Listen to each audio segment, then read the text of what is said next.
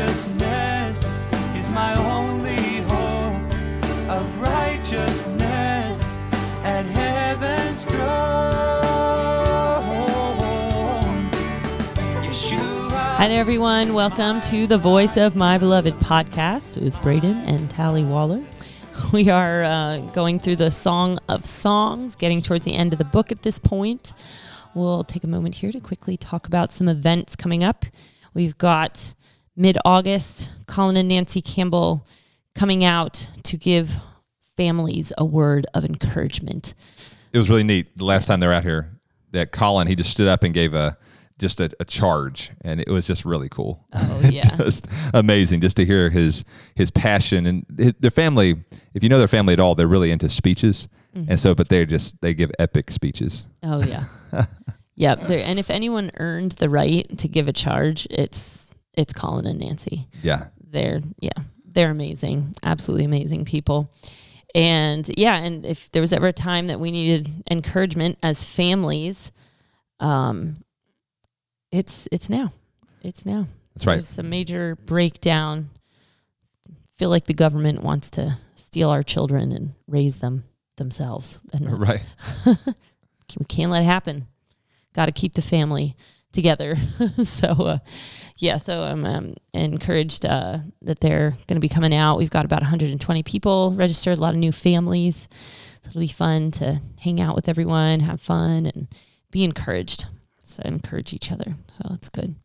And then we've got Sukkot coming up, which is in September. And all of that information can be found on loveandpurity.com. So check it out for more information. And dive into the study. Here we are. We're chapter 8, verse 8. We have a little sister, and she has no breast. What shall we do for our sister in the day when she is spoken for? So I just briefly at the outset here want to give two different interpretive views of this passage. So the first one is that this is the bride and the bridegroom speaking about those younger in the faith. They're saying, we have this little sister. You know, she's not mature. She doesn't know how to nurture others. What are we going to do? What are we going to do for her? Mm-hmm. The other view is that this is actually the bride's brothers, and they're talking about those the bride when she's a young woman. You know, we have this little sister, or possibly in this interpretation, it could also be that this is one of the bride's sisters, younger sisters. Mm-hmm. And so we have this little sister, the boys of the family say, she has no breast. What shall we do for our sister in the day when she is spoken for? Mm-hmm. Basically, how are we going to protect her? So in the day that she's spoken for, on the day when someone is interested in her, mm-hmm. that we could present her as a pure virgin. Mm-hmm. That's the second view. Okay. So we're just going to jump into the first view here. And I think there's some interesting takeaways, some interesting truths in both of these views. And first, we're going to just look at the one that we're talking about, we being the bride and the bridegroom. And so we'll go on to verse 9 just to kind of get into more of the... What's the answer? Yeah, the answer is, what are we going to do in the day she's spoken for is the question. So verse 9, if she is a wall, we will build upon her a battlement or a palace of silver. Okay, so here with this view that this is the bride and the bridegroom talking about those younger in the faith. The bride speaks of those that are coming up. You know, if she's a wall, speaking of her strength. You know, the wall in the body would be the intercessors, those that are standing in the gap. Right? God talks to Ezekiel and talks about, I'm just looking for someone to stand in the gap. Right? To stand up as a wall to kind of hold back the enemy. So intercessors, pastors, prophets, all these roles are providing a wall of protection. A pastor, a shepherd, scripturally speaking, is providing protection for people. The prophet is providing also that place of keeping out the lies of the enemy, speaking the truth of God's word. So if this younger sister is a wall, meaning she has this role of protecting God's people, that's her primary function, then it says we'll build on her a battlement of silver. So we're going to build on this. We're going to build on this natural gifting that she has, this redemptive silver in the Bible speaks of redemption. So we're gonna build on her a battlement of silver. And so we're going to basically help her in this role of her calling. And she's going to be used to see redemption for God's people, to see them come forth in their calling. And then if she's a door, we will enclose her with boards of cedar. So the door calling would be more of the evangelist, the one that's, calling people to come through the door of salvation, right? So in this view, it's saying, okay, if she's a wall, if she feels basically called to the inside, you could say, of the body, praying for the body, pastoring, being a prophet to the body, then we'll build on her. If she's a door, if she has this primary calling of being an evangelist, reaching out, bringing people into the door of salvation, they will enclose her with boards of cedar. And so the poetic interpretation is that the boards of cedar, as we've mentioned in previous podcasts, the cedar is representative of the fragrance of the Messiah, right? Okay, we're going to help her in that calling by just really making sure that she's fragrant, right? That she's giving that gospel call, that her gospel message is fragrant, and people long to go through that door of salvation. Okay, so this is that's just the first interpretation, and so. Now, let's take a look at the second interpretation, which I think, both of these, as I mentioned, I believe have some very good takeaways. So, verse 9, if she is a wall, we will build upon her a battlement or palace of silver. So in this interpretation, that's the brother speaking, this idea is that if she's a wall, if she is not promiscuous, basically, she has made herself as a wall. She's not a pushover. She's not a pushover. Yeah, she's not just saying, "Hey, come, have at me." She's a wall. She's not allowed people to come into her life and steal her purity. And so, if she's a wall, they say, "Okay, we'll build on that. We will really beautify that choice or that calling that she's embraced to be a wall." And so the days she's spoken for, then we can say, hey, she's been a wall. She has been a wall. She has not just allowed anybody into her life. She's protected her heart. And I think of earlier in the song, it talked about the spring shut up, the fountain sealed, right? There's that place of where the bride has embraced this calling to not just allow anything into her life, right? She has actual, good boundaries in her life. And so here, if the sister is walking in her footsteps, you might say, then we're going to build on that. We're going to build on that a battlement or a palace of silver. Okay, so this is, and based on, if we look on further, the bride says, I am a wall. And so this interpretation does seem to be pretty, I think this interpretation is very likely. Because the bride later on, she says, hey, I am a wall. This is the path I have chosen. But then it says, if she is a door, basically saying, people have easy access to me. If the little sister does not choose the route of being a wall, of protecting herself, if she just says, I'm a door, people come in and out of my life. They can have my heart. They can have my purity. Then the brothers say, we will enclose her with boards of cedar.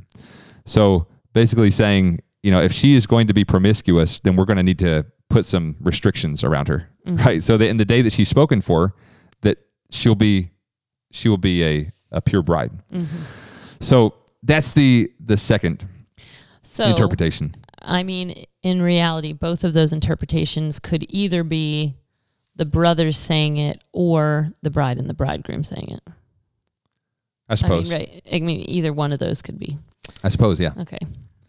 Yeah, I mean, I think I'm just thinking about, we're listening to a teaching this past week, and just talking about, there's some rough times ahead, and that's the bottom line. I mean, there's going to be birth pangs. There's a lot of pain in labor to bring forth this beautiful new life, and God has mentioned that several times in the Bible. There's going to be birth pangs for this new kingdom, this kingdom to come forward, this messianic reign here on the earth. And so there's going to be birth pangs with that. And we're just talking about this next generation.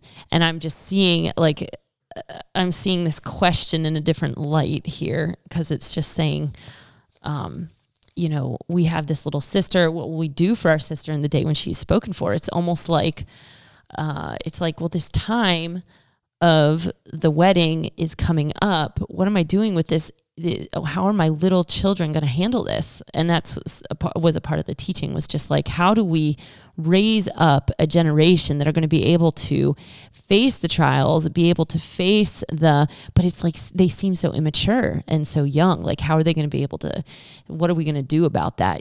And so anyways, it's a good question. What do we do with those that are immature in the faith right now? It's like, oh man, people are already falling. How can we get them ready for the wedding day? Is there time, kind of a thing. So I can see the importance of the question, what are we going to do? And then it seems like there's this kind of like an answer, like, what are you going to do, to the next generation, to the young generation? Are you going to be a wall or a door? I like that interpretation. I think that one, yeah, where it's a choice, right, like, to be a wall or a door. Mm-hmm. Yeah. Okay, so yeah. now so we listen to the answer, right? Yeah. So the encouragement here is, yes, be, as the world tries to make inroads into your life, be a wall. Don't allow the enemy, don't allow the fiery darts of the enemy to come into your life. To, as Proverbs says, keep your heart with all diligence. It takes diligence to keep those, people talk about having walls up in a negative sense, but I believe that there's a positive sense as well, that there are walls. We don't just allow anything to come into our lives. We don't allow just it to come through our eyes, through our ears, right? We actually value the call to purity. Blessed are the pure in heart, Yeshua says, they shall see God. And so we value that call. So we actually do have walls, because here we're going on to verse 10. The bride says, I am a wall. This is the place. And, the wall can serve, it serves as a protection from the enemy. Here, I believe in the bride's case, she's saying, I'm actually standing in this place in the gap as an intercessor. I am a wall. This is who God's called me to be. I am a wall. And there's that element of, holding back the enemy, but also of protecting what is the holy within the wall, right? Of protecting those that are vulnerable within the wall. So she sees herself as this wall of protection. And I just want to mention a few people in the scripture that also related to this, I believe, this idea of standing for their generation. And I think of John the Baptist. He's called to prepare the way of the Messiah, right? And he actually says, there's one coming who is mightier than I. And that's quite a statement.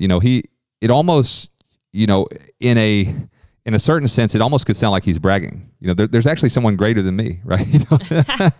But he recognized, just like the bride here, that he was a wall. He was someone that was calling people to this place of protection, of repentance. That's the place of protection in the kingdom of God. That's the place of getting yourself out of the enemy's sight, right? Not allowing sin to fester and to grow in our lives. And so John the Baptist is calling people, I believe, in this role of like, I'm a wall. I'm one who is strong, but there's one stronger than me. And we see this throughout the scripture, and it could sound prideful. Even what the bride says here, saying I am a wall, that could sound like pride. But I believe that there is a real sense, there's a supernatural sense of who God called her. This is her identity. It's not a matter of boasting or pride. It's a matter of, this is just who I am. And John the Baptist knew who he was. We see Samuel, he's talking with the people of Israel at the end of his life. And he says, have I taken anything from you? Has there been anything that I have, done wrong towards you? He had confidence that he had walked in integrity before the people. And they even said it, no, you've not taken anything from us. And so I believe Samuel walked in this role as well. He was a man who saw himself as God's vessel to bless his people. And he knew that. He had a deep sense with it. He wasn't questioning his call, right, at the end of his life. Enoch, it's amazing scripture here in Hebrews 11. He said he had this testimony that he pleased God. Wow. I mean, what an amazing thing at the end of your life to have this testimony that you please God. And there's a powerful emotional impact, I believe, that happens when we are sure that we have, it's been our intention to follow God with all of our hearts. That's powerful, because the enemy, he's the accuser of the brethren, right? He's constantly wanting to doubt ourselves. He's wanting us to doubt ourselves. He's wanting us to second guess ourselves. Do I really, and does God really love me? Does God really think about me? And these type of things. What we see in these people's lives is that those questions have been answered.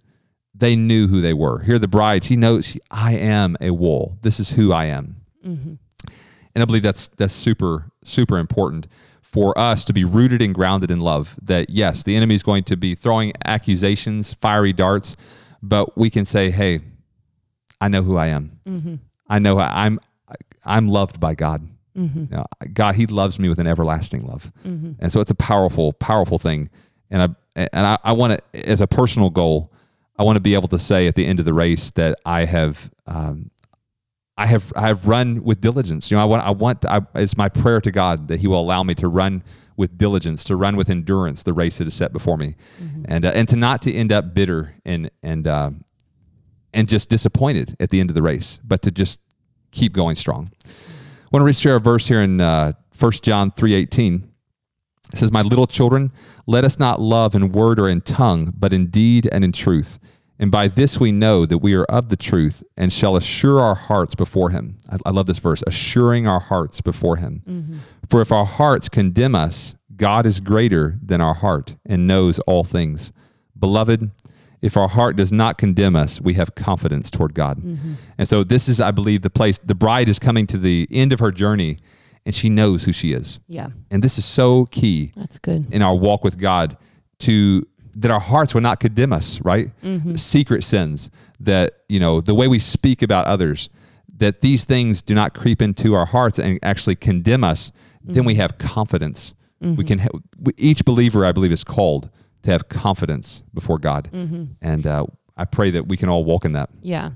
Yeah. I like too that, that there's not like a hopeless place for the door situation. Like, cause it's like, if she's a wall, I mean, we will build upon her a palace of silver. I mean, that's amazing. That's awesome. But if she's a door, it's like, it's not like, well, then forget it. It's still saying we will enclose her with boards of silver. Like there's cedar. With cedar, sorry, that we will, there's like a protection there, like realizing, okay, this person's not a wall. We're going to protect that. And I don't know, I like that there's not like a hopeless picture there. It's more of a place of protection, with no matter what how someone is walking or whatever. Yeah. That's good. So the bride says, "I am a wall and my breasts like towers." And she's being referred to as a tower a few times throughout the song. And just this tower of protection, right? Think of a tower. It's a place of protection, a place of, people can come into that tower in a time of difficulty. I think of, a storm, a tower, a lighthouse kind of, a situation where there's storms and so as we mentioned before throughout the song, the breasts represent the ability to nourish. She's saying, I have a tremendous ability to nourish. I know what the little sister needs, basically. I know what those younger in faith need. I've been where they are. And I know the truths that they need in their lives. I know the things that are going to cause them to grow in the truth. So she feeds them with the milk of the word. And so it's a powerful, powerful thing. And I believe God is raising up those that are confident in who they are in God, that will be able to call forth others to walk in that same confidence, to walk in that assurity, or is that a word? In that sureness, in that assurance. Yeah. Okay, so then going on, "Then I became in his eyes as one who found peace." So as she walks out her calling of being this wall, of, nourishing others, she has peace in that, right? She, and I look at men of God, women of God throughout history, and the ones that I see walking in peace are the ones that are walking in their calling, right? I think of Billy Graham. I don't know what you think about Billy Graham. I've just appreciated him for the sheer fact that he just was faithful for his whole life. Mm-hmm. He didn't it didn't seem like he veered off the track. He just had his face set, and he went. But I listened to a message he gave. One of the reasons why his message was so compelling is because he was very confident.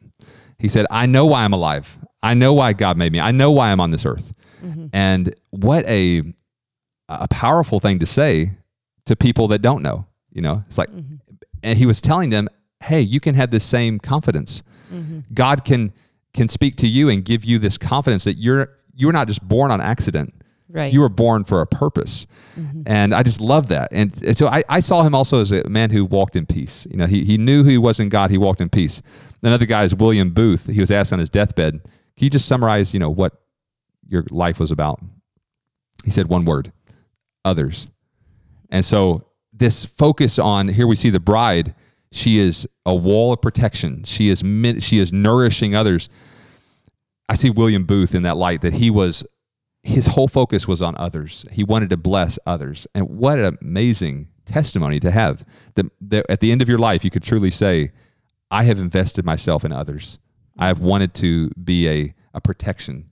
I've wanted, in the way that I spoke, in the way that I lived, my whole being, my whole desire was to be a protection, a place of safety for those young in the faith, to see them nourished and brought up. That's just powerful. Yeah. And this is our life goal, I believe, is to have peace in the bridegroom's eyes, right? So as you walk out, those listening, as you walk out your calling, you'll find peace in his eyes, speaking of the bridegroom. And that's the ultimate, I'd say that's the ultimate definition of success, when you have peace in his eyes. Yeah. So Psalm 119:65, it says, "Great peace have those who love your law, and nothing causes them to stumble." Wow, amazing. Just to have that great peace that comes from loving God's word. And part of, I believe, loving God's word is actually living it out. And a lot of living it out is how we relate to others, right? And so there's great peace for those who love the word of God, who live it out. Nothing causes them to stumble. We need that love for God's word, because there's a lot of things in this world that are going to try to make us stumble. Right. Yeah. And I love just, this whole picture of becoming in his eyes as one who had found peace. It's like, that's the truth. It's like he knows whether you're at peace. And I think sometimes, we can really be striving for figuring things out and, but what an amazing thing to be at peace to the point where he looks at us, sees our heart, and knows we're at peace. It's a good place to be. Yeah. Amen. So going on to verse 11, it says, Solomon had a vineyard at Baal Hamon. So this Hebrew word, Baal Hamon, are two words here. It actually could be translated, Baal is Lord or master, and then Hamon is the Hebrew word for a lot or much, right? So the literal translation would be, Solomon had a vineyard at the Lord of many, you could say. Hamon could also mean many. So here we see this picture of the bridegroom. He has a vineyard that is, it's beyond just a little vineyard, right? It's a vineyard and he's the master of many, right? And so this idea of the vineyard is that it's the people of God. And we even have a verse in Isaiah 5:7. It says, "For the vineyard of the Lord of hosts is the house of Israel." So we have Israel, and then we have those grafted in, the believers in Yeshua that are grafted in to Israel. And so this is the vineyard of God, those that are of Israel.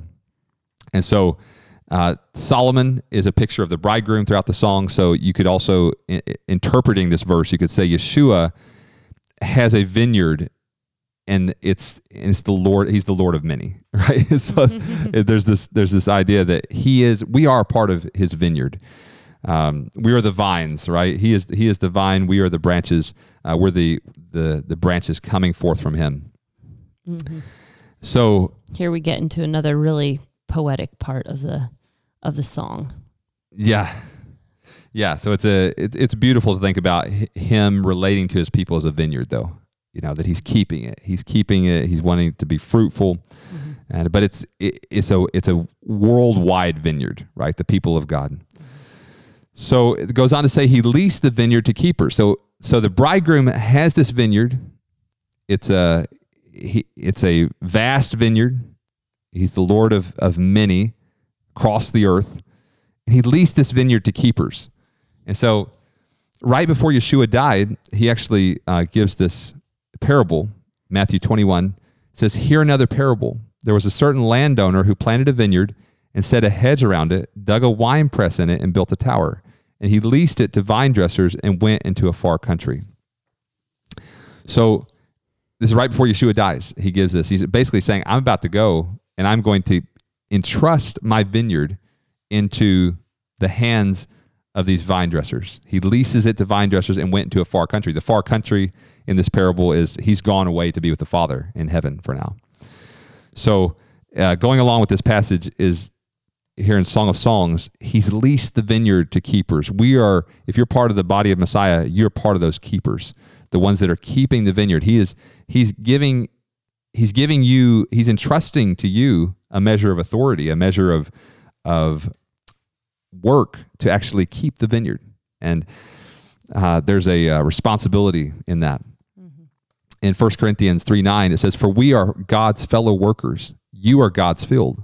Paul tells the Corinthians, you are God's field. You are God's building. So, in whatever sphere of influence God has given you, that's part of the vineyard that you have been entrusted to take care of. And God, he's going to empower you. He's going to bless you to bless those that you're ministering to. And so I just bless you today as we close out here, that God would strengthen you to be a wall, to be a wall of protection to those that look to you for, you're a leader no matter whether you realize it or not. People are looking at your life and they're gleaning something from your life. So may you be that wall of protection towards those who are looking at you. You might be a mother of children. You're a wall in that case. You're a wall of protection for your children. May God bless you to speak truth to those that look to you, and may you be that fruitful bride that Yeshua is calling you to be. Mm-hmm. This is Braden and Tally reminding you to listen to the voice of your beloved bridegroom. He's coming quickly.